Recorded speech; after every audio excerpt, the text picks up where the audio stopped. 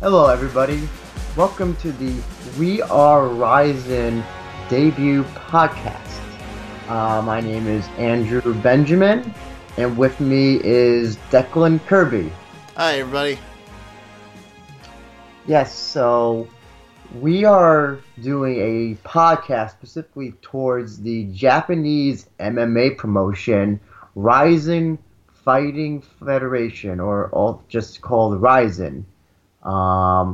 It's basically, for those that are not familiar, if you remember Pride back in the 2000s, this promotion is virtually almost the same thing. It's got the same owner, Sakihabara.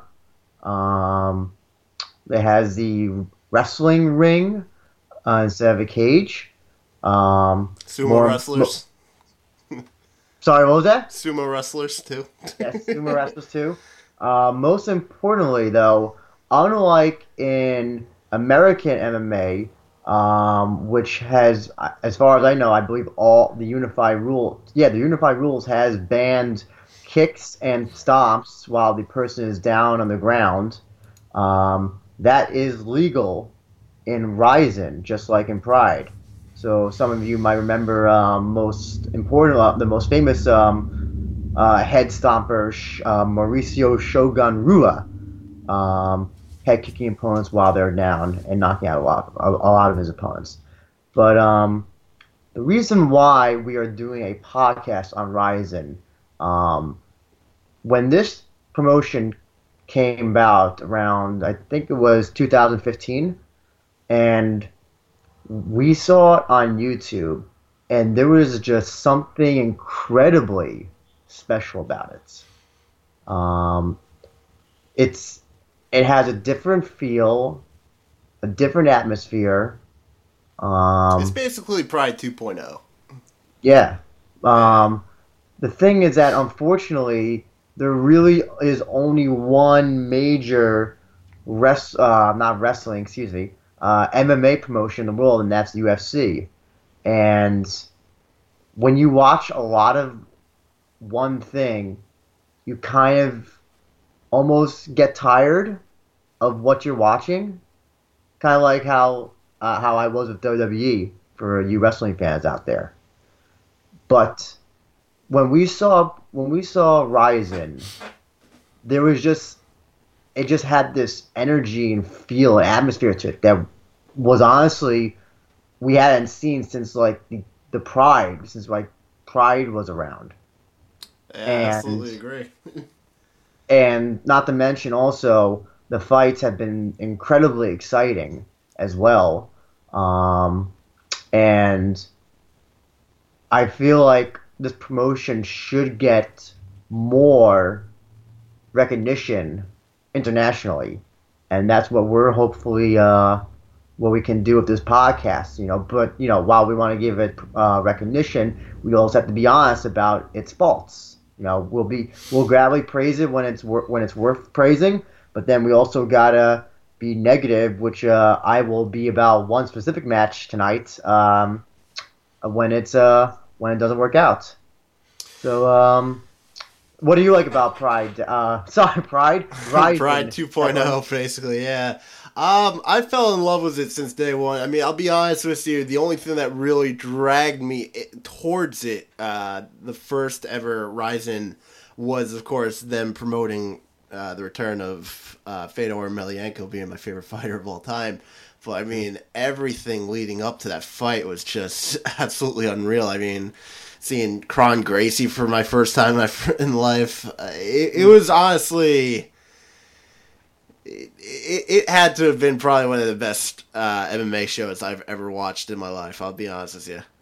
Mm-hmm. No, I agree. Even though Fedor basically fought a can, I don't even remember what the guy's name was. I don't even remember either.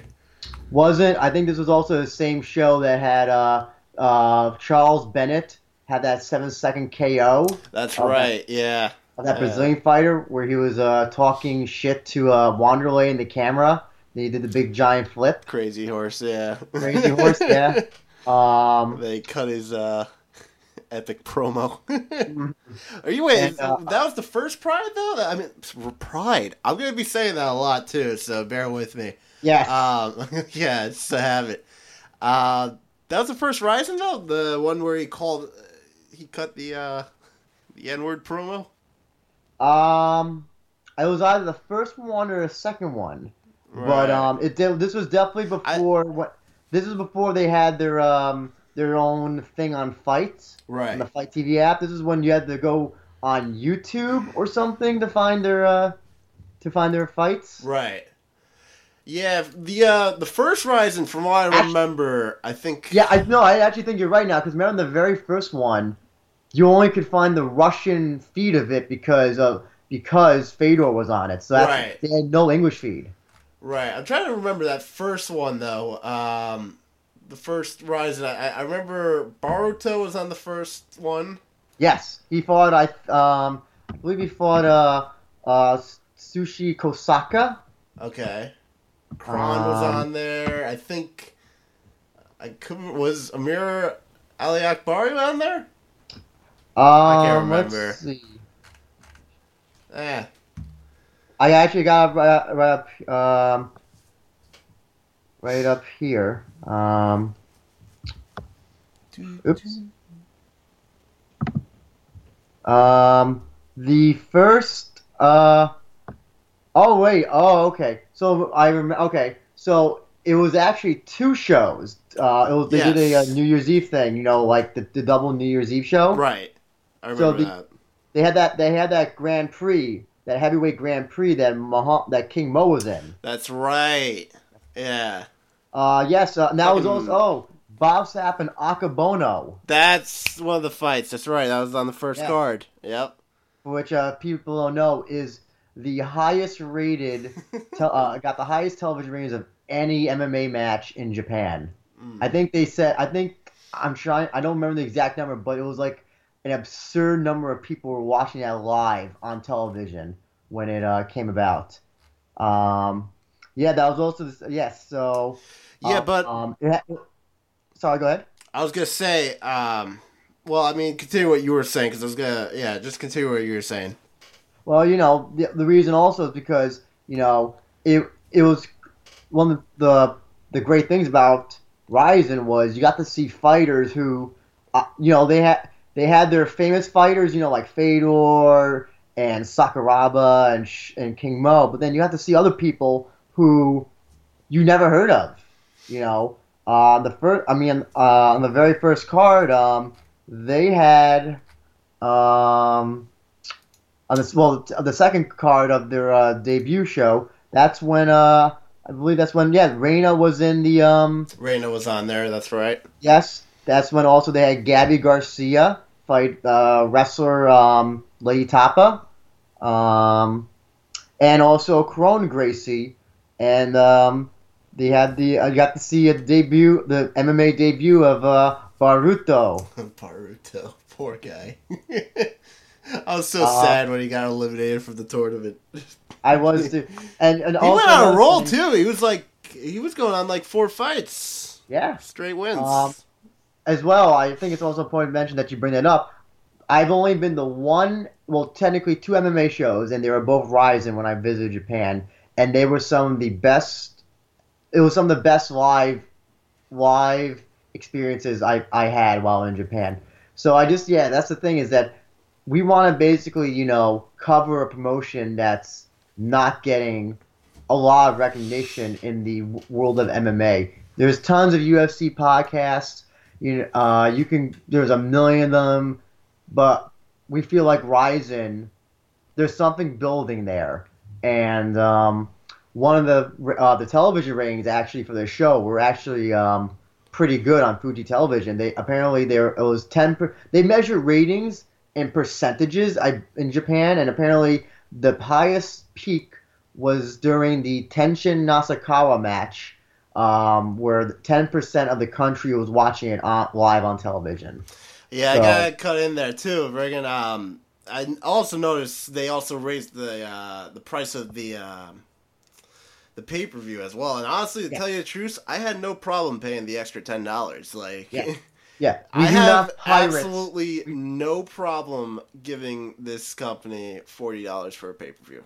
That's the thing, and as I'll well, tell you they that don't have right show. now. Like There's no it's shows every month, so yeah, and you if really do get what you pay for. Yeah, yes, so for this it's show, $40 worth. which was the part of the Grand Prix 2017 opening round part two.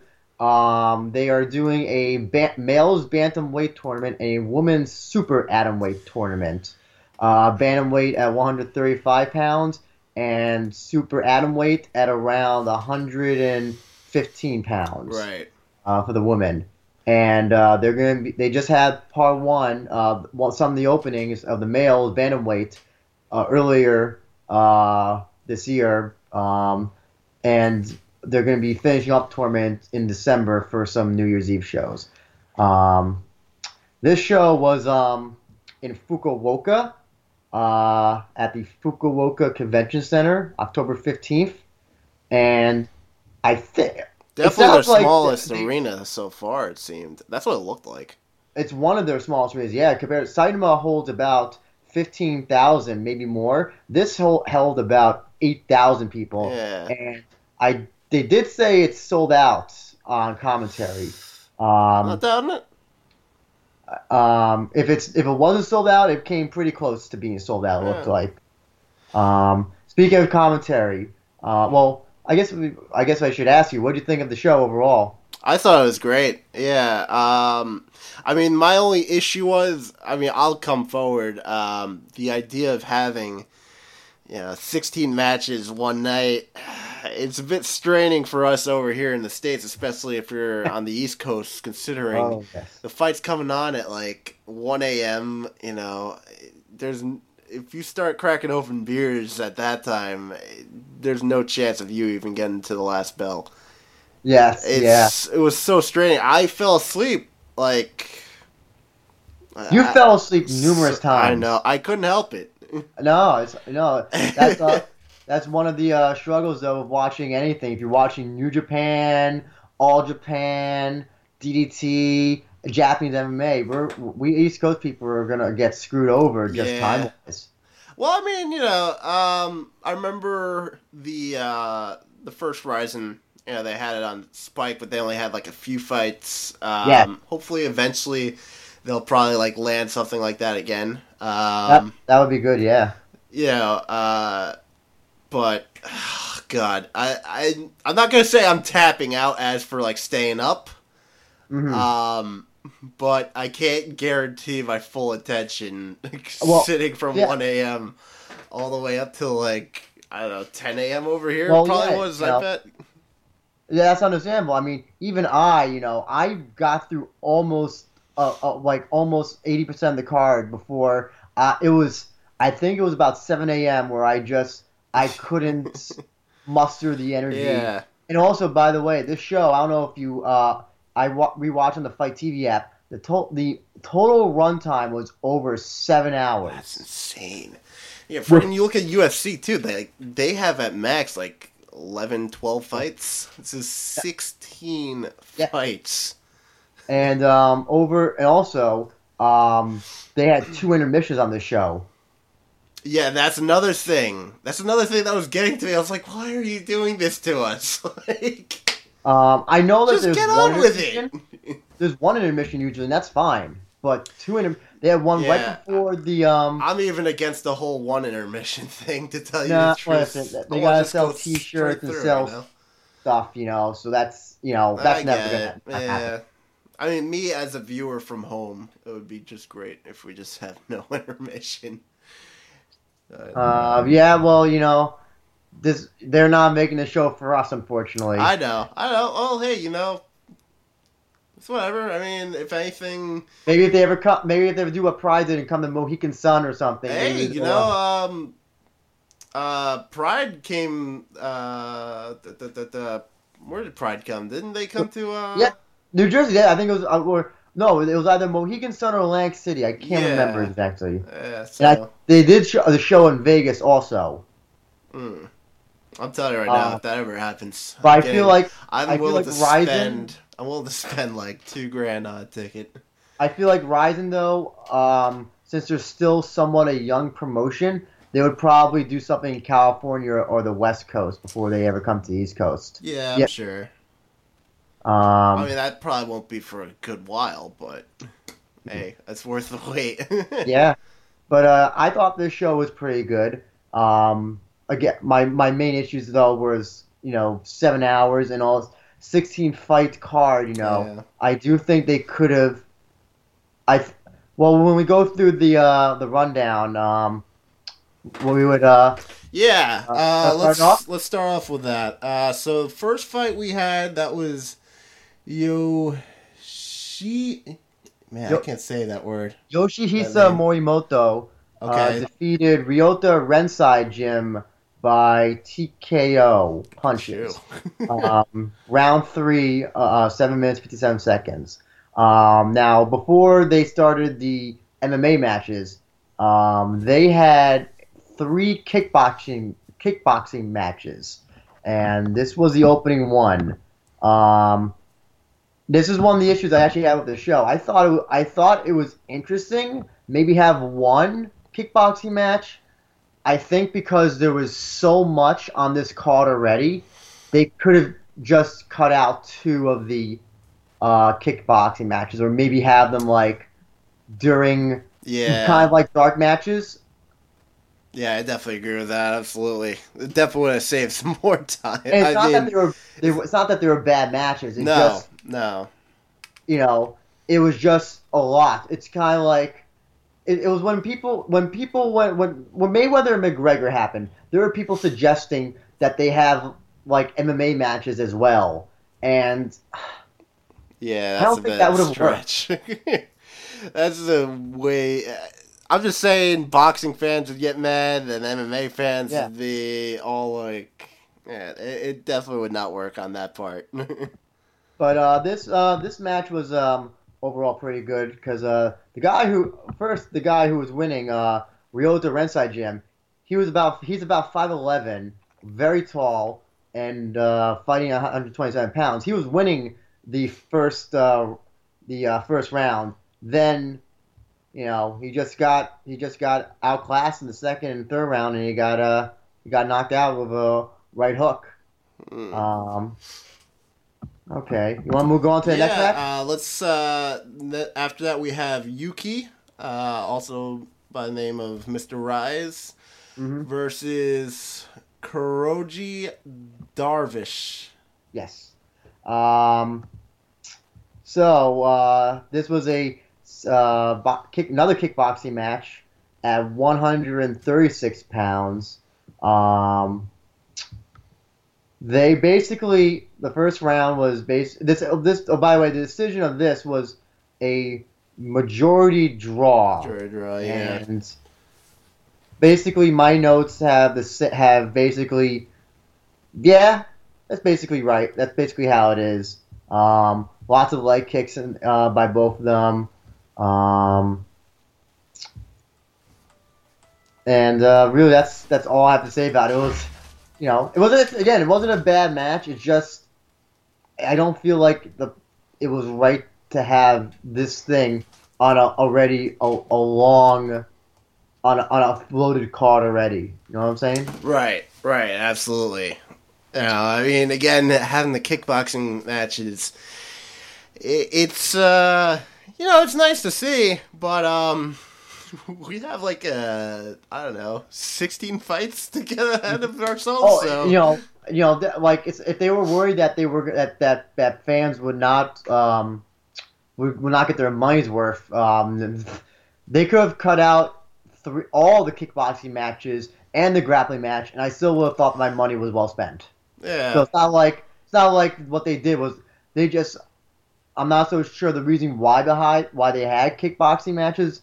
It just I think would it be better is to save these matches for the December card. Have one yeah. or two 'Cause on another day. thing that was kind of like, I mean, I'm not gonna say it probably took away attention from it being a kickboxing match. I mean, this was majority of MMA, an MMA promoted pay per view. But I mean, I was gonna say we also had that very day we had early in the morning over here.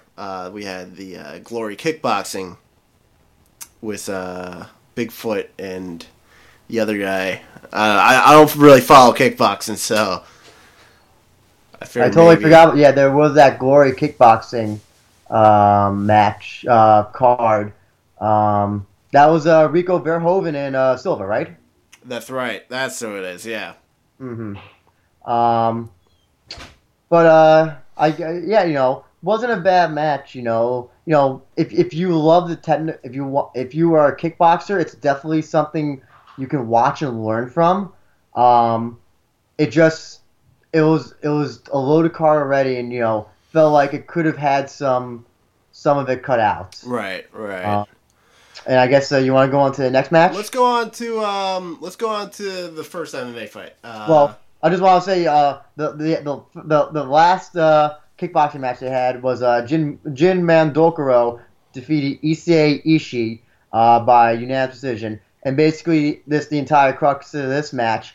Ishii, even though he was from Fukuoka, was basically. This is interesting. I didn't know that.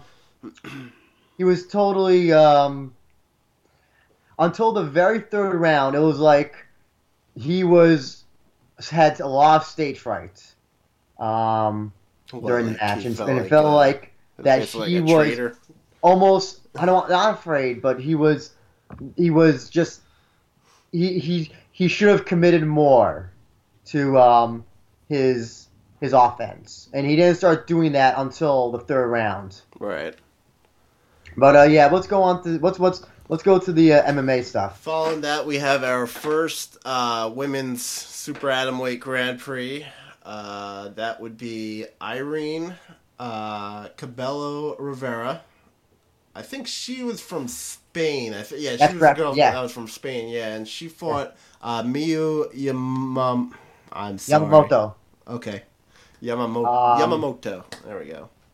So, for those that don't know, Miyu Yamamoto, she's 43. She looks like she's 20, and she is maybe one of the most athletic women in the world. She's a championship wrestler from Japan. Oh, right. This fight. Okay, I remember this one. Yes. Right. Okay. She comes from a very a well-regarded wrestling family. That also has Kid Yamamoto and Arison Yamamoto.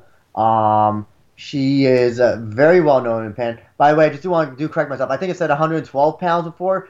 Super atom weight, that's 108 pounds, 49 kilograms. So I just want to correct myself. She is a 1-2 in Rizin. She did win her last match. Is it 1-2 or is it before this? At the card before. It's 1-3 actually. 1-3. 1-3. Oh yeah, excuse me. 1-3. Yes. And she fought Irene Rivera, who is 6-4. Now, apart from the fact that I thought that Irene Rivera had the most beautiful eyes in all of MMA, but she still looked like a fucking badass bitch. I'm telling you. Oh yeah. She came out, tattoos. The problem, basically, round one I gave to Miyu because Miyu was more aggressive. She did get a takedown, and she did. She seemed to be much more in. Yeah, she was much more in control. Irene did try to go for submissions, and actually almost she had Miyu in a triangle in the last few seconds of the round. But I gave this now Rizin. It should also be noted. Rizin doesn't do the 10-8 or the the type of scoring that UFC that the commissions do in UFC. I'm not so sure exactly how they actually judge. It's weird how they do it over there. I really try to figure it out myself. And that was funny on Anthony Burchak on who was on the commentary, was trying to figure out like how the judges score, and it didn't even seem like he even knew. So I get this is something like I'm gonna have to pay attention to more often than later, but it definitely does seem to be like a a it's something that we're gonna have to figure out because there were some things that made sense that I could see the judges giving the winner of that round, but then others are like, wait, well that doesn't make any sense. Yeah, Um, I agree. okay, but in the second round, Miyu got Irene to the ropes and was able to put some punches into her, and then they went back to the center. Had a bit of a titty slip. Well, I'll get to that. I'll get to that. Miyu got a single takedown, and then Irene put Miyu in the rubber guard. And for those that don't know jiu-jitsu, rubber guard is when you have one leg above on. There's a leg on the. You're holding down the person with. You put your hands on your leg and push down on them so that they basically can't posture up. And then she transitioned to a triangle, and then transitioned that to an arm bar. It was standing arm bar, but then Miyu, she then Miyu, I don't know if she fell down or she was trying to get out of it, but it was a sitting arm bar which Miyu tried to escape, but Irene corkscrewed and followed Miyu around. So basically, wherever Miyu went, Irene went, and she tried to escape. And unfortunately, that armbar was in very, very tight, and Miyu tapped. And yes, I. This is where, as you said, where she had the wardrobe. Miyu Yamamoto had the wardrobe malfunction. That's the thing I was like trying to figure out. Did she tap because of that, or was it like really? I mean, because that did actually really look like a pretty vicious armbar to watching. But I mean, I don't know. Seeing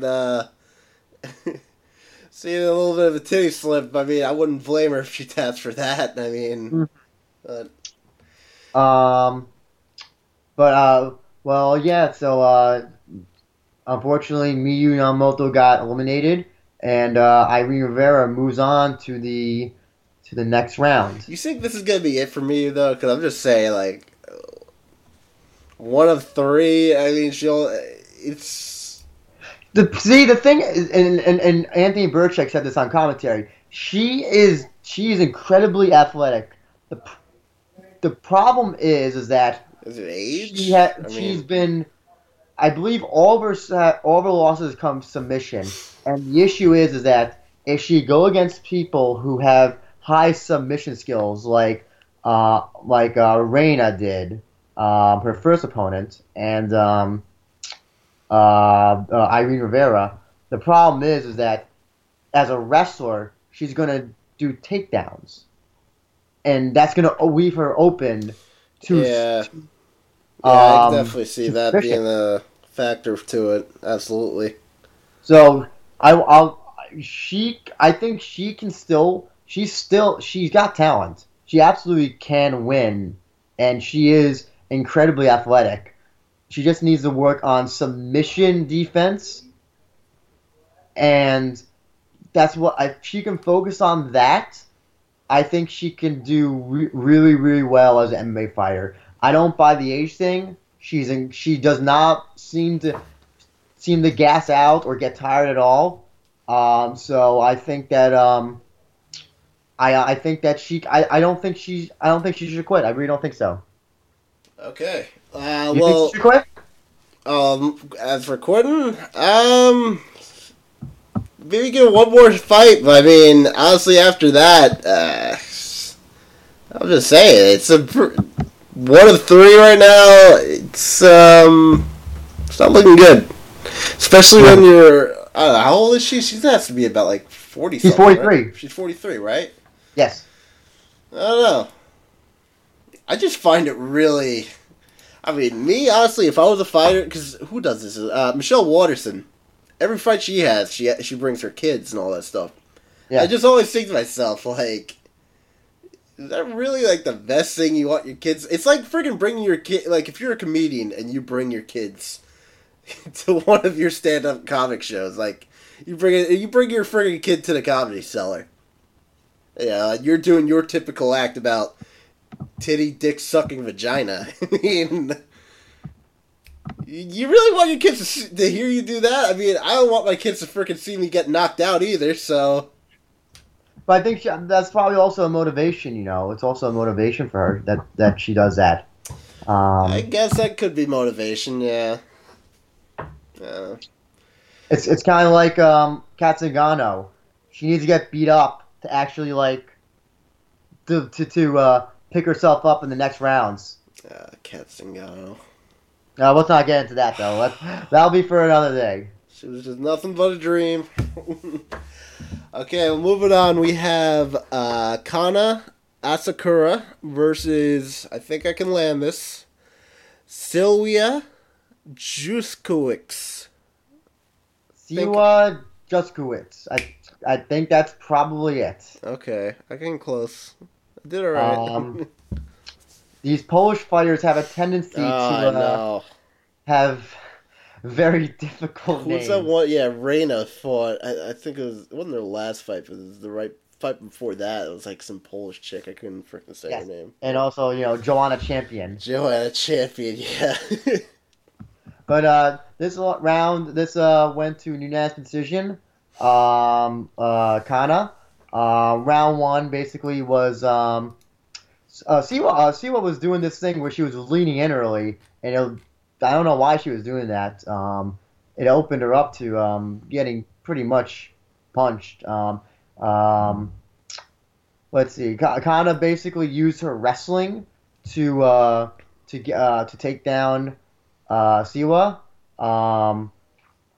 And Siwa didn't really have a lot to answer with in round one. She did when she took her down. Siwa tried to escape, but basically it ended with Kana giving some ground and pound to Siwa. Round two, she went for another takedown, and Siwa actually blocked it, and then went for another takedown, and then got into Siwa's guard. Kana postured up, tried to break guard, kind of did some hammer fist punches. She couldn't get out of the guard, but she was landing punches. By the way, I gave round one to Kana and round two to Kana as well. End up in decision, yeah. Round three, she took her down. Kana took down Siwa again. She tried to mount her and do a head and arm choke, but Siwa got back to her feet. Kana went for another takedown, but it was blocked. And then Kana took her back while she was against the ropes. Took her down to the ground and had her underhooks, and tried to get another choke in, but Siwa managed to block it. She then got both hooks and flattened Siwa, and went for punches while trying to get a rear naked choke. I gave that round to Kana as well. Judges picked Kana, and then she cut a promo saying that she thought her opponent was tough and was looking forward to her next opponent. Okay, next fight we had, this was an open weight, no, I'm sorry, I'm getting ahead of myself. The next fight we actually had, this was Maria Oliveira versus Alyssa Garcia. I think this was Josh Barnett's training, yes. Right? Yeah. Yep. Yeah, I mean, it's kind of interesting. Like, I never thought, to tell you the truth, like, I'm not too much into, the most I've ever trained in was boxing. Catch wrestling, like, to see it even being appealed to, like, women itself, which I kind of find interesting. Here's the problem. Seems like it's growing and growing, honestly, to tell you the truth. Catch wrestling is great, and Josh Barnett is obviously the best at it. The issue is that Alyssa Garcia, unfortunately, did not listen to Josh Barnett while the fight was going on, and utilizing that catch wrestling skills. I was actually at the show where she made her debut. Alyssa Garcia, she beat Kana Asakura by decision, and she absolutely used all the catch wrestling that Josh Barnett was advising her to do during the match. Um, and And actually, this it's time funny she was during this like, "No, match. fuck that. That's my turn." Basically. This match, the audience was so quiet, I feel and like that kind of like played a part into me like kind of passing out too. well, Because like that's they were probably so but uninvested into the fight, and the fight's like, yeah. But here's the thing. The funny thing is, you could hear Josh Barnett yelling at I Alyssa noticed a all couple these of fights like directions, that. Yeah, and she just wasn't doing them. I don't know if she was zoned out. Sometimes you get zoned out when you're in the moment, or she just was trying to just deliberately ignore him. I honestly don't know. Um, but Also, Maria Oliveira, apart from the fact that they said she was a weeaboo, they didn't use that word, but that's what they implied on commentary. They said that she was a training partner of Jessica Andrade. that's right. Okay, so in round one, was basically dominated by Oliveira. Alyssa went with a high left kick, and got a nice jab in as well. She got a takedown, and Maria um, held on, was able to get a few knees in, and then again she tried for another takedown against the rope, but they wound up clinching.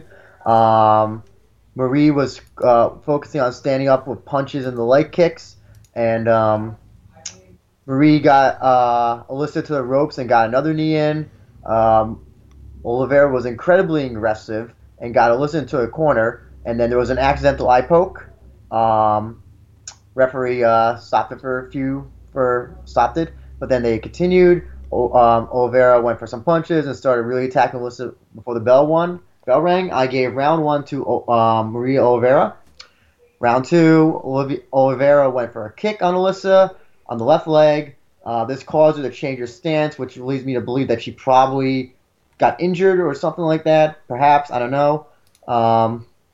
Oliver went with a kick, and Alyssa tried another takedown, but didn't get her down, but got a knee in the face for trying to go for a takedown.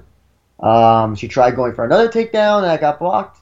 Alyssa was changing stances a lot, but she was changing stances, and she was trying to go for takedowns, but all the time Oliveira had them blocked and would attack when she would block them.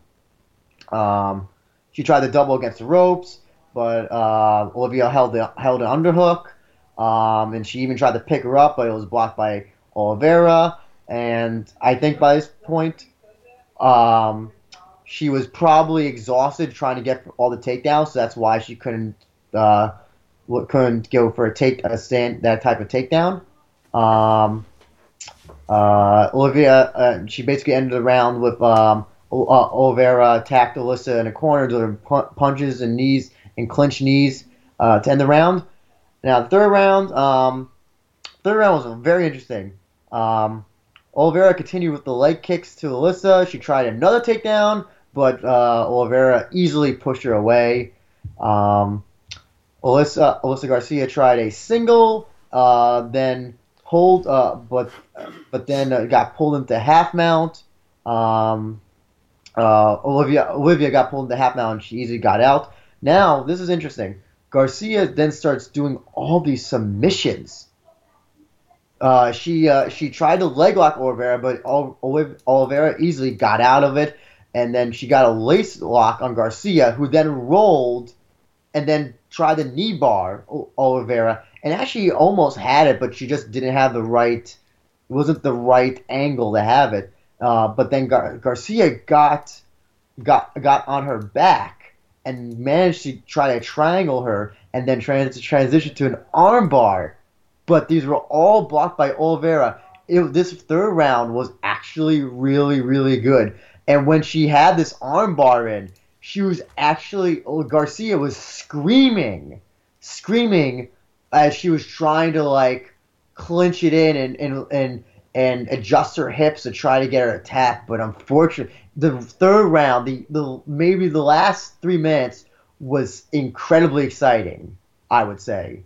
And I definitely have to, commend Garcia for her effort, but unfortunately, I gave it to Oliveira. And the judges agreed, went to Oliveira, and she moves on as well.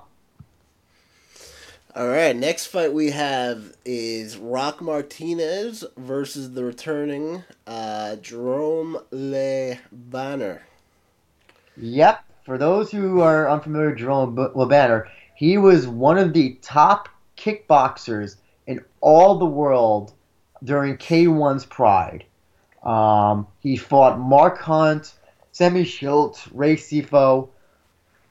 Huge guy, one of the powerful one-punch knockout guy. This was his. I don't think this. He had a match a few years ago, but this, I don't know if that was a kickboxing match. Let me double check on Jerome that. Banner. Yeah, he fought at Dynamite actually. 7 Okay, years yeah, ago. that was in 2015, but his last this is MMA match 2010. before this one was in 2010. So that's 7 years. Right. 7 years. So Wow. this was an open weight. But he's been active. I was reading. I was unaware of this. He was actually in Inoki. IGF. Inoki Bamaye? Yeah. Yes. He actually has he's a pro wrestler as well, apparently. That's interesting. I didn't know. But let's see. JLB Le Banner was 250 pounds. Rock Martinez was at 262. So this was a very short fight, unfortunately. Yeah. Martinez got such a back big into hype his for corner, him too. by Le Banner, then got out. He went for a hard left body kick. JLB went for a kick, but Rock went for a double leg takedown, and then JLB got into half guard. And then Rock got out of the half guard, and then got a scarf hold choke. For those that are not familiar, it's very hard for me to describe it. I suggest you watch the grappling match between Josh Barnett and Dean Lister, because that's how Josh Barnett tapped him out. That's the only other time I can think of a scarf hold choke being like, I don't know, I can't remember if it's ever been used in it as a submission MMA match as far as I can remember. But this fight was how long was this fight? This fight was like at max 2 minutes. 2 minutes and 10 seconds, I see. 2 minutes and 10 seconds. 2 minutes and 10 seconds. Jerome Banner got submitted by Rock Martinez. Rock Martinez is such a big hype behind him coming back too. Yes. This was he announced his return. When was this? At the show I was at. Jerome at the Rising show last year. Correct me if I'm wrong. This is almost even coming on a year ago, correct? Almost a year, yeah. It's almost a year, yeah. This was New Year's Eve, right? Yes. Right. Jesus. And I don't know if Jerome Banner will fight again.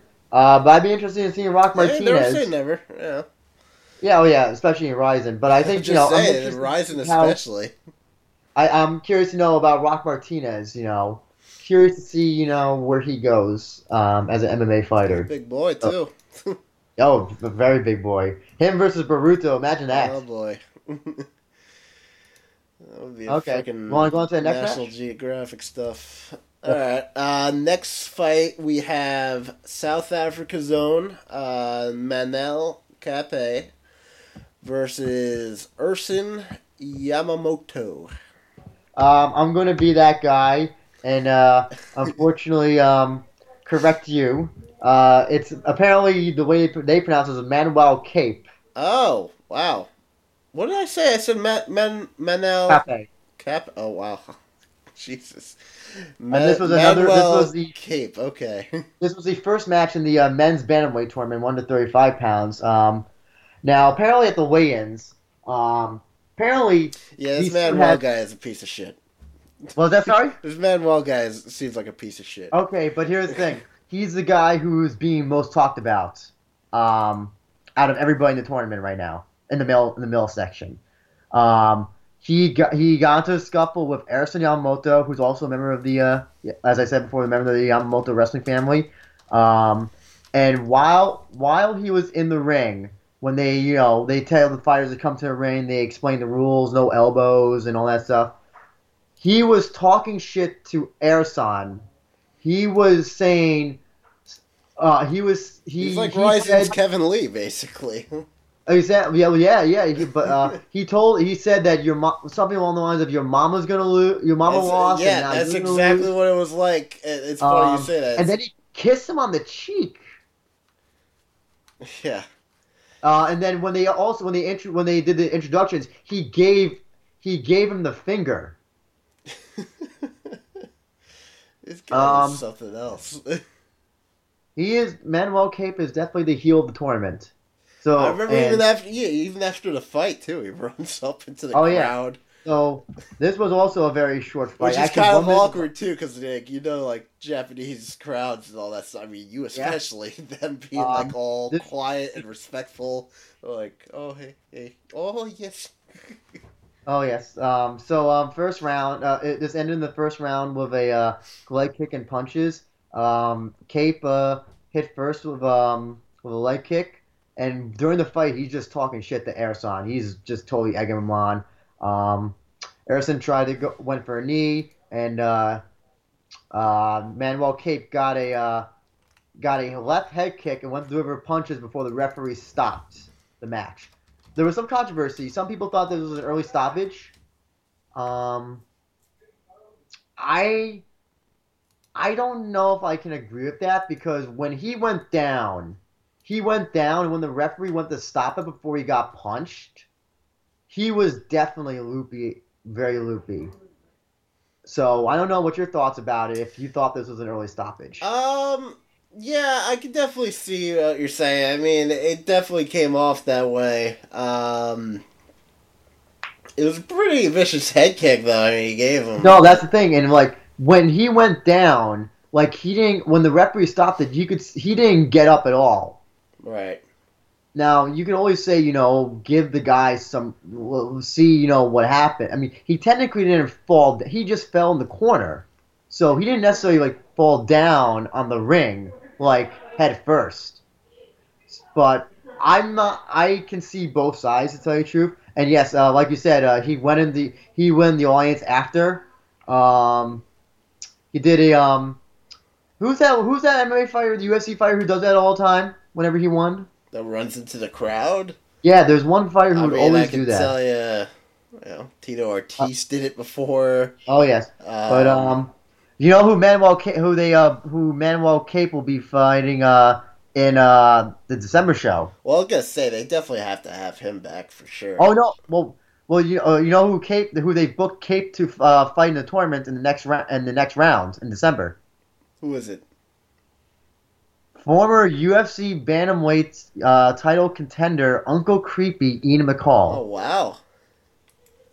Yeah, I was hearing. Honestly, to tell you the truth, he was expected to be when was the last time he fought in UFC? Here, I have it right I think it was before Ryzen was a promotion. 2015.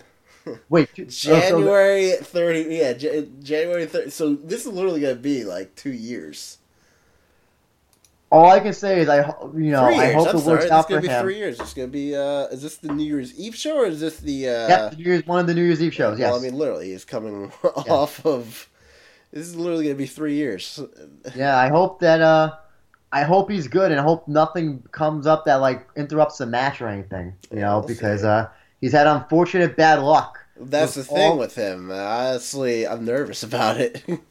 Well, we'll just keep our fingers crossed. We'll see. Want to go into the next match? Absolutely. That will be Kevin Petchy versus Jae Hoon Moon.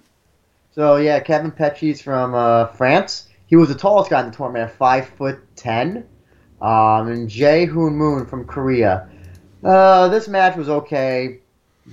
It was a very I almost feel like that nothing there really was nothing out. significant that happened neither guy looked like. I didn't think that either guy looked special.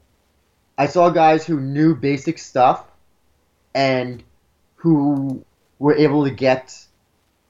I mean, the match went even was a split decision. Um, so I had round one for Pecci, round two for Moon, and then gave the third round to Pecci, which is what the judges gave it. And as a result, I gave the winner Pecci, but some said that Moon got it. Um, let's go on to This is this. definitely one That of those wasn't that fights most I was memorable, so I think asleep. we should go on to the next one. Yeah, next one, this was Shintaro Ishiwatare versus Ahmed Masakaev. Masakaev. Ahmed Musakayev, an undefeated sambo fighter. Wow. Um, Okay. he was This guy was incredibly short, but I could tell was incredibly strong. Now, Shintaro Ishiwatari is the current Pancrase champion at bantamweight. So, um, this guy's legit. Um, and what's funny is that in the first round, Musakayev totally outclassed Ishiwatari. Um, it was like it was actually kind of incredible that like Ishii would like you would think that if you just saw the first round, you would think that Musakayev was a much better fighter. Um, but this ended in a decision. Um, I gave the first round to Musakayev and the next two rounds to Shintaro. Apparently, the judges gave it a unanimous decision to Shintaro. I don't understand that because what Musakayev clearly dominated Shintaro in the first round with takedowns, punches, and aggressive and just aggression. So I don't It's a understand conspiracy. how they came to that. Right. Um, he also said, okay, so this is actually probably the most interesting thing. He apparently said that Ryzen has fake fighters. Wow. Um, I think the translation basically was more like he was saying that the fighters of Pancreas, which he's the champion of, have the better fighters. But apparently, apparently not too fake since he did get dominated in the first round. But now this next match though Drawing some is really heat. something else. I think we should definitely talk about this one, the next one. Okay, the next one, that would be Gabriel Oliveira versus Tetsuya Kawajiri. Yes. For those that do not know, Tetsuya Kawajiri is a former UFC fighter, and Pride, was too. he? I don't know. I don't want to say he wasn't bad in UFC. He just wasn't. There's this tendency, unfortunately, that a lot of Japanese fighters have in UFC, where they just don't succeed. I Well, don't know why. to cut in, like, here's the thing. Basically, the way how I see it is like all these, like some fighters, like they have like they go on this winning streak, but then when they come across like that one name, like say even if it's like somebody little, like example, like I think he has a loss. Yeah, he lost against Clay Guida. Kawajiri? Yeah, and I mean prior to that, he was on a pretty big winning streak before that. So Yeah. yeah, I mean, then he goes off and has losses against Bermudez, Cub Swanson. You know, Yeah. Well, also here's they the can other, one always of the have things like a that, good winning streak, but then once they come across that like one name, it's like, yeah. it means Well, nothing. it's one of the things about and that they don't do as much as they do here is weight cutting in Japan. When he fought a lightweight and I believe as well possibly featherweight in Japan. But I definitely know he was lightweight. So he was basically fighting at around what he normally weighed. But when you come, weight cutting is a thing in American and Western MMA. The guys try to cut down as much weight to get to the lower weight class and then rehydrate to be bigger. That's an entire controversy that's not worth getting into this, but it's just an interesting thing.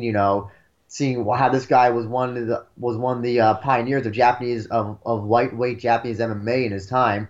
I think he even fought in Pride, a few shows in Pride. But along, it's funny because like people like him, Gomi, Okami, when these guys come to UFC, they just aren't successful as they are in Japan. Honestly, probably the most successful was Kyoichi Horiguchi, who left after who he had only one loss in UFC. And that was against Demetrius Johnson. Yep. In that flyweight match. But sooner or later, he might even be the face of this company. yeah, hopefully, hopefully. Well, this match, unfortunately,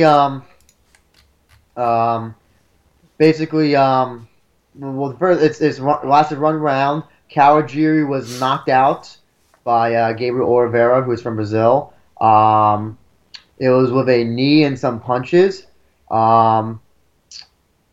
He tried. It looked like he tried to go for a takedown, but he got the knee in, and then he just delivered some ground and pound, and the referee stopped it.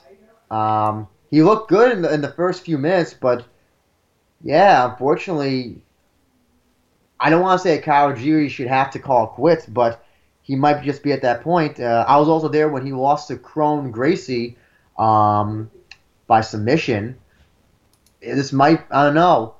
I don't know what else he has to offer. Maybe go at a different weight class or something. What do you think? Hey, I mean that does happen.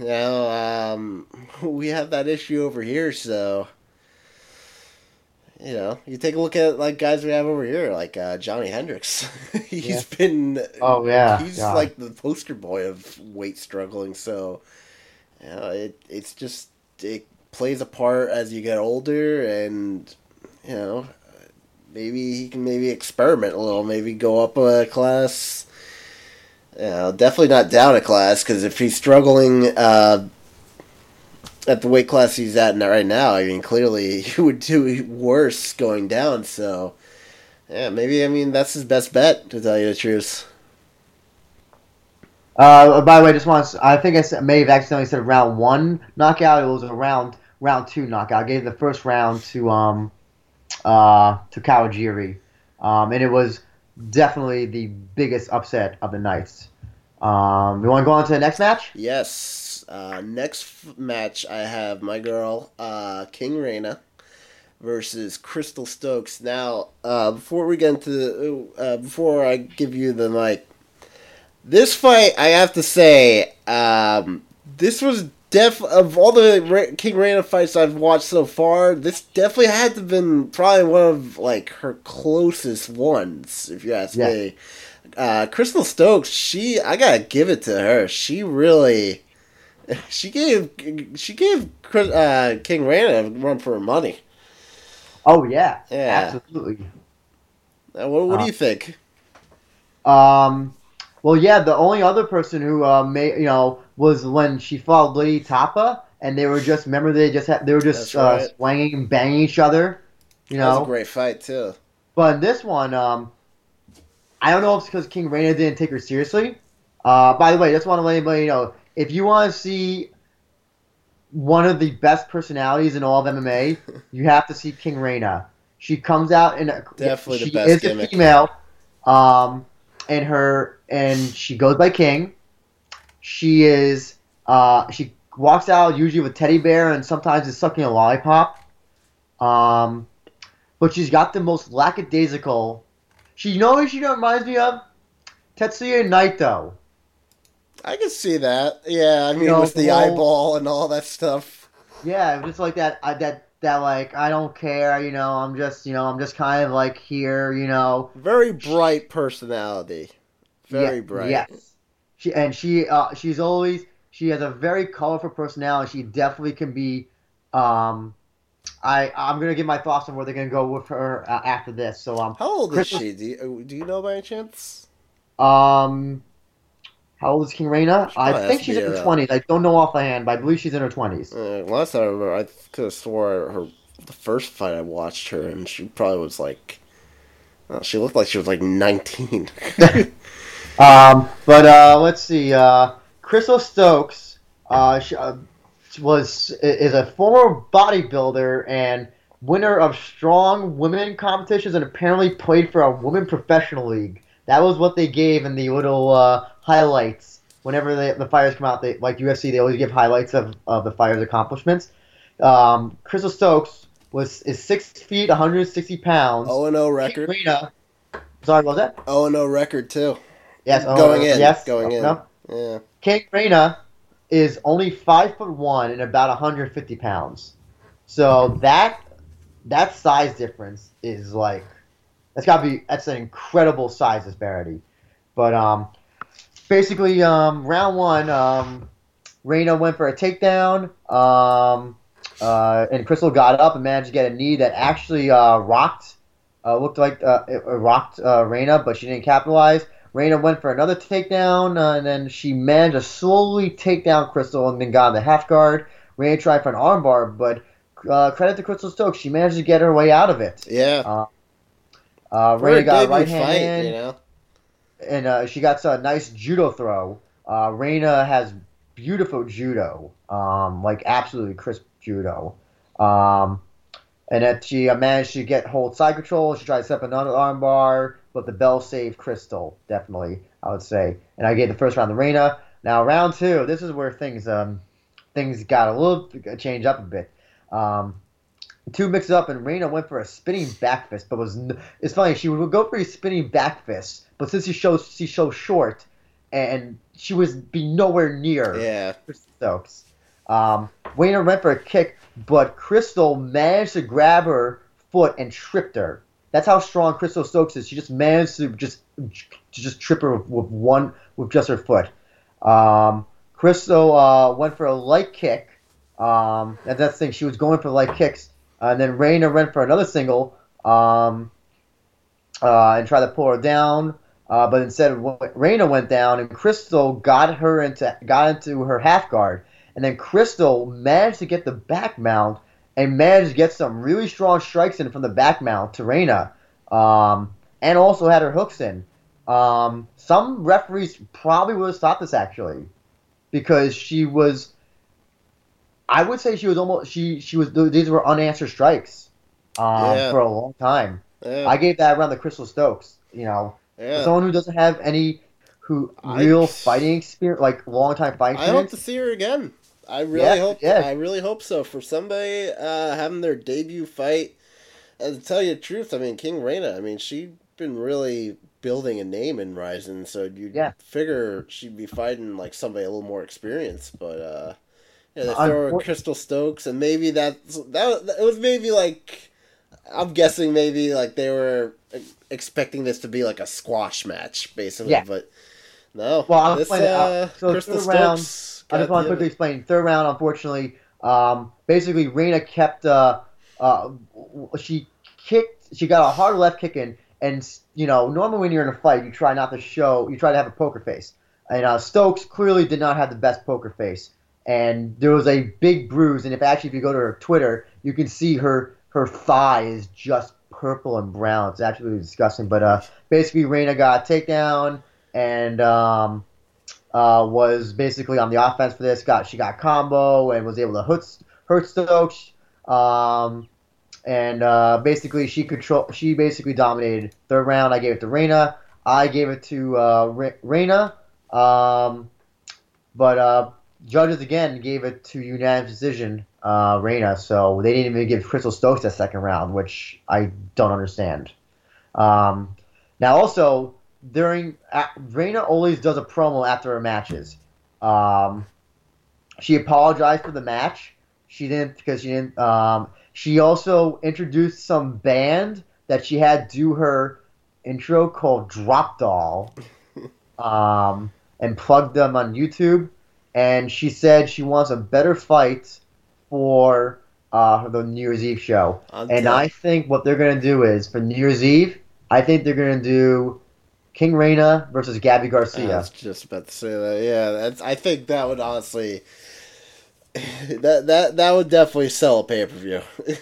Oh, I that would be. If you ask me right now, to tell you the honest truth, anybody can say all they will. The face of Ryzen right now, in my opinion, is Gabby Garcia. Oh well, she's definitely like their most like internationally their most well-known female competitor. But She has such a presence, yeah. and she doesn't even have to be a great fighter. I mean, she's just so fucking big. It's ridiculous. hmm Um, yeah, I definitely feel like King Reina is definitely versus her will definitely be an intriguing match because not only the size disparity, but also I think it's fair to say that yeah, Gabby Garcia knows jiu-jitsu, but I think overall the better MMA fighter is King Reina. She has very good kickboxing and stand-up and great judo. Um, Absolutely. Yeah. so, but Gabby, would have the obvious size advantage and jujitsu advantage. But as we can see, King Reina, I think King Reina probably, has good, she has, you see her arm bars, they're great arm bars. She definitely has great submission as well. But Gabby Garcia is a world jiu-jitsu champion, so. I think it's an intriguing standpoint fight from many, many, many standpoints, and that's why I hope that they have it in the New Year's Eve show. I really do. But what do you think about like maybe if they have like Reina Kubota like versus King Reina like? Well, Reina Kaboto is about 40 pounds lighter than King Reina, so I don't think, and they I mean, want it's to make Ryzen. her. They really don't give a shit, and I'm sure the fighters don't give a shit either. Oh, So I'm sure, but they want to make Reina Kubota, the other Reina, the face of their of the atomweight division, and there's a reason why she main evented, because they yeah, obviously have faith. They want to make her into the face of Japanese women MMA, and she I don't definitely think is if right they. now. I gotta give it to her. Oh yeah, but yeah. So without we want to go quickly into the next match. Yes. Next fight we have is Akio Nishiro. I'm sorry, I can't say that name. Akio. Nishiura. Say that one more time. Nishiura. Nishiura Yes. versus Andy Sauer. Okay. Yeah. This was a a special rules match. Andy Sauer is a very well renowned kickboxer from K1, and Akio Nishiura was a UFC Japan semifinalist. But this was 2 rounds. First round was 10 minutes. Second round was 5 minutes. Um, That's the thing with Ryzen. Like, I get this was a all. special. This was a special rules match. They do those sometimes. But I thought it was a pretty good match. It basically one guy had very good kickboxing, and that was Andy Sauer, and the other guy had was all submission. That was Nishiura. Um, and basically, what happened what during the first round was Nishiura was controlling Sauer the entire time and was going for submissions and passes and that I gave the first round to him, and the second round was basically sorry, I'm just looking at my notes. Was basically Sauer delivering offense to Nishiura. And the judges gave it to Nishiura. I'm not so sure again how they judge on this. Um, yeah, not much to say about that match. Now the next match, I think you should Yeah, the next let's match. talk about this one. This was an interesting one. This is our only grappling match. This was Sakuraba and Shamrock. I'm sorry, I'll say the whole name. Kazushi Sakuraba versus Ken Shamrock. Frank Shamrock. I'm sorry, Frank. I'm sorry. They did the same thing on commentary. I know. They did the same thing. They did the same. Okay, so good. This fight, I mean, honestly, to tell you the truth, having This match sucked. You can just yeah, but you want to know it. something? I'll tell you this right now. For two men in their mid-40s, yeah, the match sucked, but Here's as a guy. their Who stamina. To go a full 10 minutes, I would end up like tapping out and freaking. As somebody who does jujitsu, I was intrigued by this because they are both great submission specialists. Oh, by the way, I think we should also let everybody know. Dan Henderson. This was supposed to be Dan Henderson versus Sakuraba. Right. And now that I think about it, I think I would have rather had that than this. Well, I mean, I was excited for that fight initially to start with Dan Henderson and Sakuraba. But I mean, to tell you the truth, you want to know something? To tell you the truth, it's like bands. As they get older, you're like, it's good to see them. Here's the thing. Like, basically, do I really think I'm gonna be too intrigued by it? Here's the thing. I was intrigued because these are two submission specialists, but they didn't even go to the ground. They were just they just pummeled each other and did they just like got underhooks. I know that Frank Shamrock did try to go for some. He had some fun face locks, but other than that, there was nothing. Yeah, nothing that stuck out or anything. And I mean, here's the thing: they should be revamped in a way. They should either be longer or they should be done by points. I don't want to see a draw. I don't want to see a draw because they did nothing to earn a draw. I didn't when this match ended. I was like, the only reason why it was a draw is because nobody got submitted. I don't want this to be the EBIs, the Eddie Bravo Invitationals where it's submission only and the matches can go on for like 2 hours. Right. But there's gotta be some sort of there has to be a judging criteria, if it goes the full 10 minutes or something, or at least make it longer so that there's potential for more risk involved. Yeah, that's something you definitely gotta give me a rundown with as for grappling matches, because I'm all confused when it comes to rules sometimes. So, yeah, but I mean, overall, this match it wasn't intriguing. I mean, no, it wasn't. It was incredibly intriguing. Well, I mean, from a stylistic point of view. Yes. But the problem is that neither one did anything. They just stood around and walked around the ring. Right. Basically. Right. All right. Well, I guess we had no problem going on to the next fight then. Oh no! This was great. This match. This fight, definitely probably my favorite Ryzen fighter right now. This is Tenshin Nasukawa. I'm sorry. He's my favorite fighter. I can't even say his name wrong. Tenshin Nasukawa versus Yamato Fujita. Yes. Now Nasukawa is becoming the greatest is maybe one of the best kickboxers around at 125 pounds.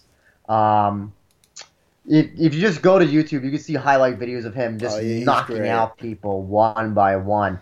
And now he's transitioned to MMA and is actually an undefeated MMA fighter. And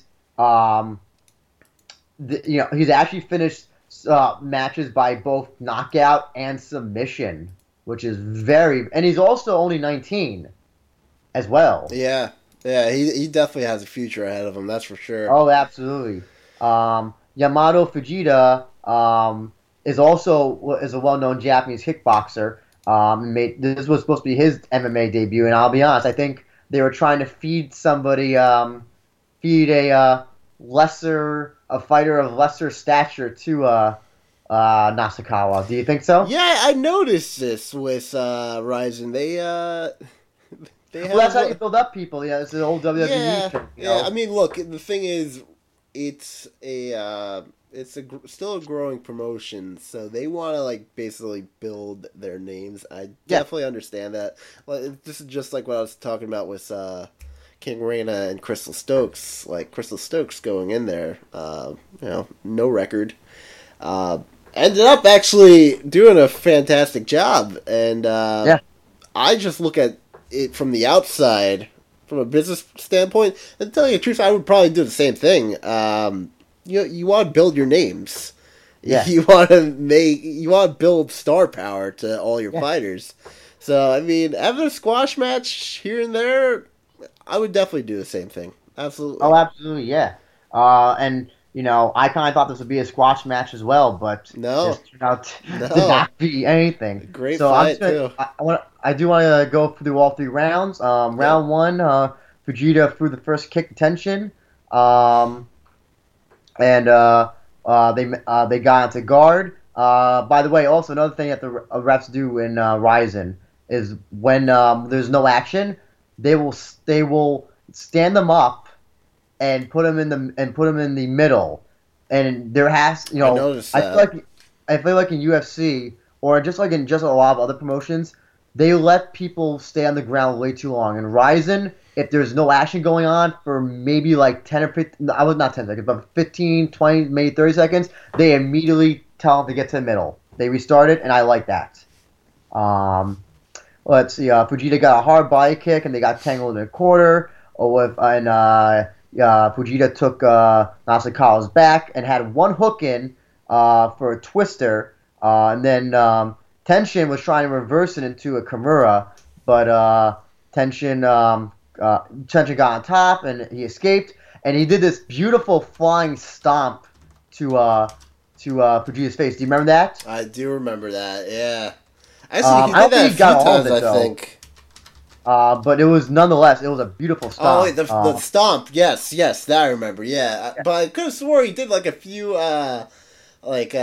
running knees though too. Am I right?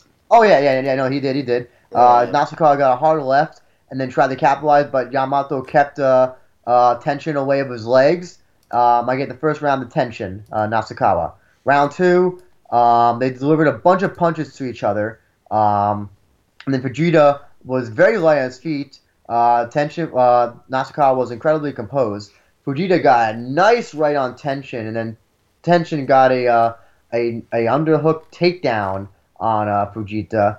But Fujita managed to sweep Tenshin into guard, into Tenshin's guard, and then Tenshin underhooked Fujita's arms, and then Tenshin just started He opened Fujita. Was delivering punch. Fujita was delivering punches to Tenshin's kidneys, and you could definitely tell that this was bothering Tenshin. While Fujita had Tenshin in his guard. These were brutal liver kidney punches. I gave the second round to Yamato Fujita, and the third round, Fujita got 3 powerful punches in, and then they tied him to the ropes. They traded punches, and Yamato got Wait, tried to work for a front choke on. I'm sorry. Before you go into the third round, correct me if I'm wrong. I couldn't remember. I think it was this fight exactly. Wasn't like Tenshin like coming close in like the second round, and like they like rang the bell like right on him like while it was. I might have it wrong actually. I don't know. I can't remember. He was in the guard of Fujita, so Right. he was getting kidney punch while he was in the guard, and he couldn't stand up because he was getting punched. He couldn't get out of the guard. Okay. All right. So I'm definitely maybe thinking this. That's fine. Third round. Yeah. Sorry. Fujita was on the ground, and he accidentally up-kicked Tenshin in the groin. This looked really painful. It looked really painful. That's right. I remember that as well. Tenshin took some time to rest up. And then the referee started from that position, and then Fujita was on the ground, and Tenshin was stand up, and Fujita missed. Yeah. They both stood up. Fujita missed with a right. Tenshin got a left. Fujita got power to the ground again and again, and then again he up-kicked Tenshin in the groin. Yep. And by the way, just to let you know, Ryzen, they don't, since there's not a point system, they do the yellow card system like Pride. And what that basically means is if you get a yellow card, a penalty card, you lose part of your purse. Oh, I did not know that. Yeah, so you lose money based on penalties. Hmm. Interesting. But basically, what happened was that Fujita managed to get full mount on Tenshin, who then rolled out. Basically, this round was very hard to judge because they both, I thought, gave equal offense and were both incredibly aggressive. It was incredibly hard to judge, like think of a clear winner. So I actually gave this round a draw, and so I gave this decision a split draw, but the judges gave it a unanimous decision to Tenshin Nasukawa, which makes no sense. Yeah, that definitely did feel like a close fight, but I'm definitely sure. Well, I mean, actually, I don't know. Like I was gonna say, the groin kicks. I mean, that would probably play a part, though. I mean, it's possible that it did, but since they don't judge on a point system, I don't see how that thing. So I'm like trying to think to myself, like how. I don't see what he did in the second. Yamamoto dominated the second round. Right. He actually dominated the second round and delivered very powerful punches to Nasukawa. In the third round, I thought they were both equal. Right. So I don't see how this was. I don't see how this is a unanimous decision win. But after the match, Tenshin Nasukawa cut a promo. He said he was nervous because it was his first fights outside of Tokyo, which is actually true. All of his fights have been in Tokyo. All of his MMA matches that they've done for Rizin. All right. Yeah. So that was the co-main. Probably, I would say that was probably fight of the night. Would you say that was fight of the night if we're doing a UFC thing? Yeah, I would definitely say that was definitely fight of the night. Yeah. I think that's I also, can definitely agree with you on that. I'd be happy also to hear, like things, an argument for the Crystal Stokes King Reina match as being fight of the night. But the problem is also that was split one on that one. Sorry, go ahead. I'm just saying that's a tough decision. I don't know. I think from a technical standpoint, though, seeing two people who were obviously great and who knew how to fight, I think the fight night definitely goes to Tenshin Nasukawa versus Fujita Yamamoto. Right, but for two fights that you would think would be like a squash match or something like that. Oh, absolutely, yeah. Yeah, gotta give it to these quote unquote jobbers. Yeah. But Tenshin Nasukawa is definitely. I hope he definitely has something at the New Year's Eve show. I don't know against who. I think one of the fights they want to lead up to though is a. I'm trying to think. I don't know if they would do Kyoji Horiguchi versus him because it looks like they want Horiguchi to be at bantamweight. So I don't know if they would want him to Horiguchi to go back down to flyweight to fight Nasukawa. But I believe that they have to give him maybe Nasukawa would maybe move up, or no, he'd be way too small. He'd be way too small for that. And I think if anything, you have to give someone to fight for him to fight at his weight class. I'm just trying to think of who they could possibly do. I don't know. That's a good question. No, either. So you want to finish us up with the main event? Yeah. Last fight would be Reina, the undefeated Reina, versus Andy Nguyen. Andy Nguyen. Now, something happened with this match that apparently has rarely happened in Rizin matches. Was Andy Nguyen missed weight, and so my understanding is that they still had her in the tournament. And that when you miss weight in Rizin, the way they do it is it looks like because there was another fighter who missed weight at a previous show and he won the match. Apparently, if you miss weight for Rizin, even if you're the guy who missed weight and you win, it is declared a no contest. Wow, really?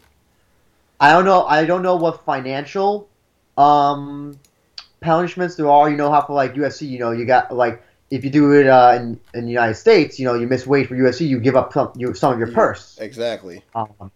I would guess there would have to be something like that as well. But the only thing I can definitely that has been told is that the fight becomes a no contest, which would have made this interesting. Just to let everybody know, Reina did defeat Andy Nguyen by TKO. Would have been interesting had in the first round if Nguyen had won. Right. Because then would they have moved her on, or would they have done a bye for the next round for whoever it was, or just find another substitute? I really don't know how they would figure that out. I mean, I was disappointed that Andy Nguyen missed weight, but she is a good fighter. She had that match with Miyu Yamamoto where she tapped her out, and you could definitely tell she is a talented fighter. It just unfortunately, Reina is. Just also to clarify, she's a cute little monster. She's a cute little freaking monster. Yeah, I just would like to clarify for the audience. There are two Reinas. There's a King Reina, right, and a Reina who goes just by Rena in all capital letters. King Reina is much heavier than Reina. I just want to get that out of the way for anybody who's a little bit confused. Right. But Reina is probably the best Japanese woman in MMA. I absolutely agree. Absolutely agree. She has a great kickboxing record. And she's 4-0 MMA.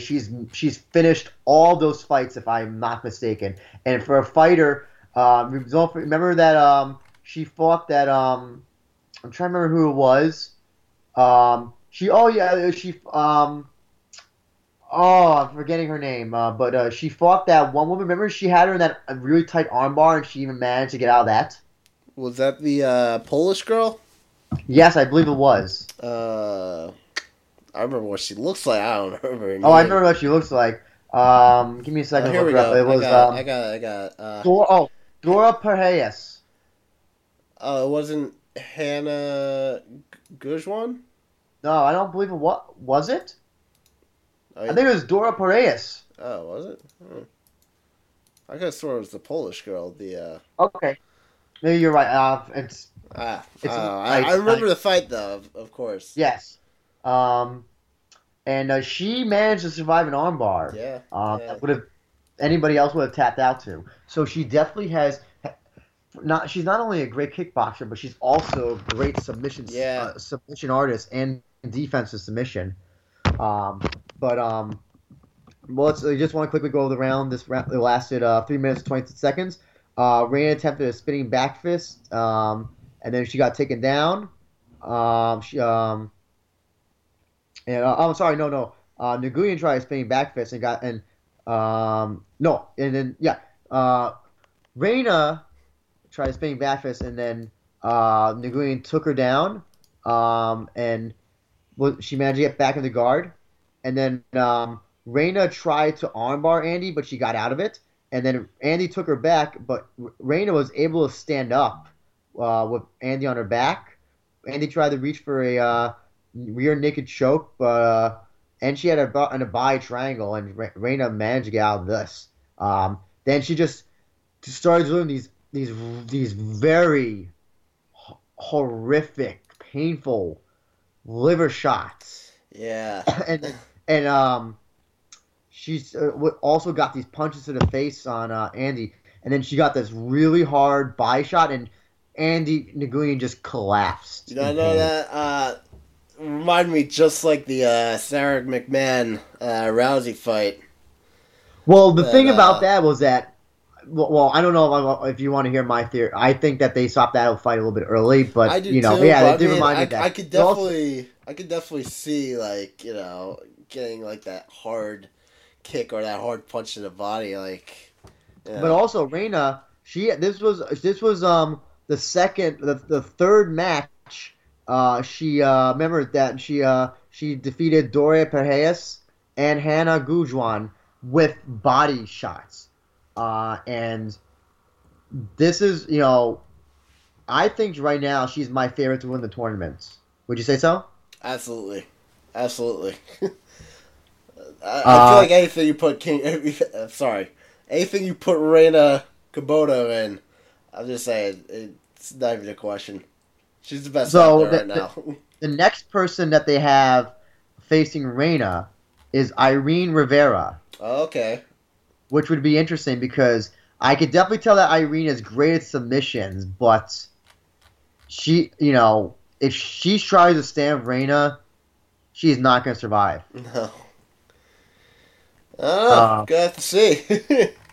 But I guess if since they don't do like a performance of the night thing, maybe we should do something like that. If I were to give performance performance to the nights, I would definitely say Rock Martinez for his submission over Jerome Banner, and I would give Gabriel Oliveira the other one over his KO of Tetsuya Kawajiri.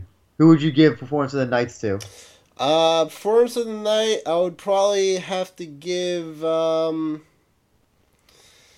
Wow, that's a really tough one. I was honestly like contemplating on saying like maybe giving it. Well, I mean, fight of the night, I would definitely say Tenshin Nasukawa versus Yamato Fujita. That's definitely the fight of the night for me. Yeah. Performance of the night, I would probably have to agree with you actually on Rock Martinez. I mean, he kind of, I wouldn't say shocked the world, but I mean, he shocked the hell out of me. I mean, 2 minutes in. Actually, you want to know something? I'm probably going to say Crystal Stokes. Well, I mean, well, yeah, continue. Sorry.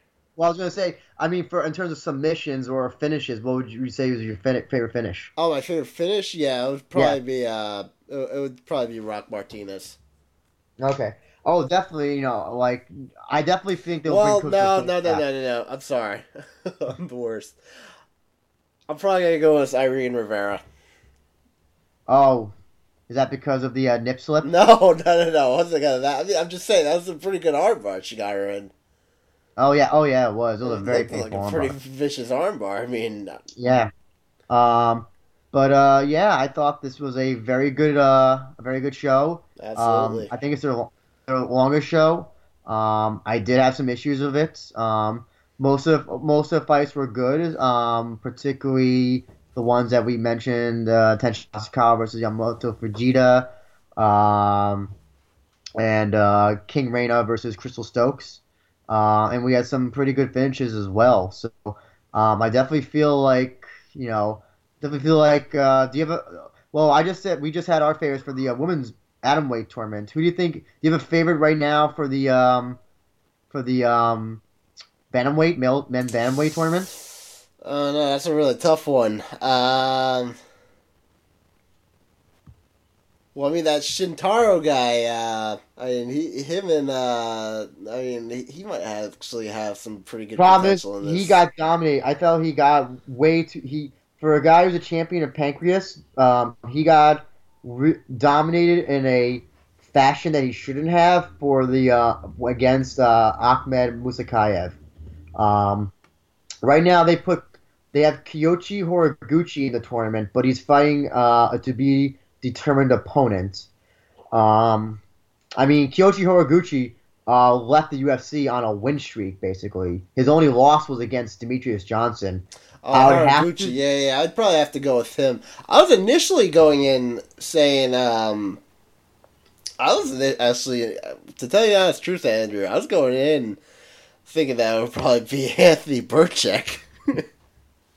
Well, I don't know if he got unfortunately eliminated, so... Yeah, he would have definitely been a favorite had he not gotten eliminated.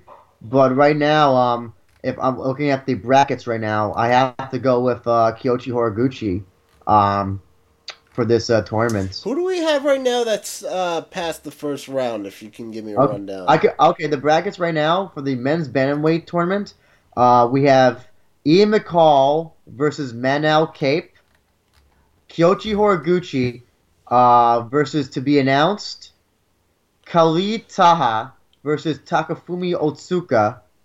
Actually, Otsuka was the guy who defeated Burchak. And Kevin Pecci versus Shintaro Ishiwatari. Okay, and And what for is the this? This is the quarterfinals, correct? second round, yeah. This is the second round. Okay. And for the women's semifinals, we have Reina versus Irene Rivera and Maria Oliveira versus Kana Asakura. Okay. And I definitely think that I feel like they want Ryzen to definitely have a Japanese versus Japanese match for that. And I definitely think they would want Reina versus Kana. Yeah. Who said that? Somebody said that they wanted they're glad that they want like a Japanese versus Japanese matchup. Somebody said that. Yeah. You even said that while we were watching the pay per view. Yeah. Well, here's the thing. That'll probably sell more tickets than It Irene probably Rivera will. versus Maria Oliveira. Yeah.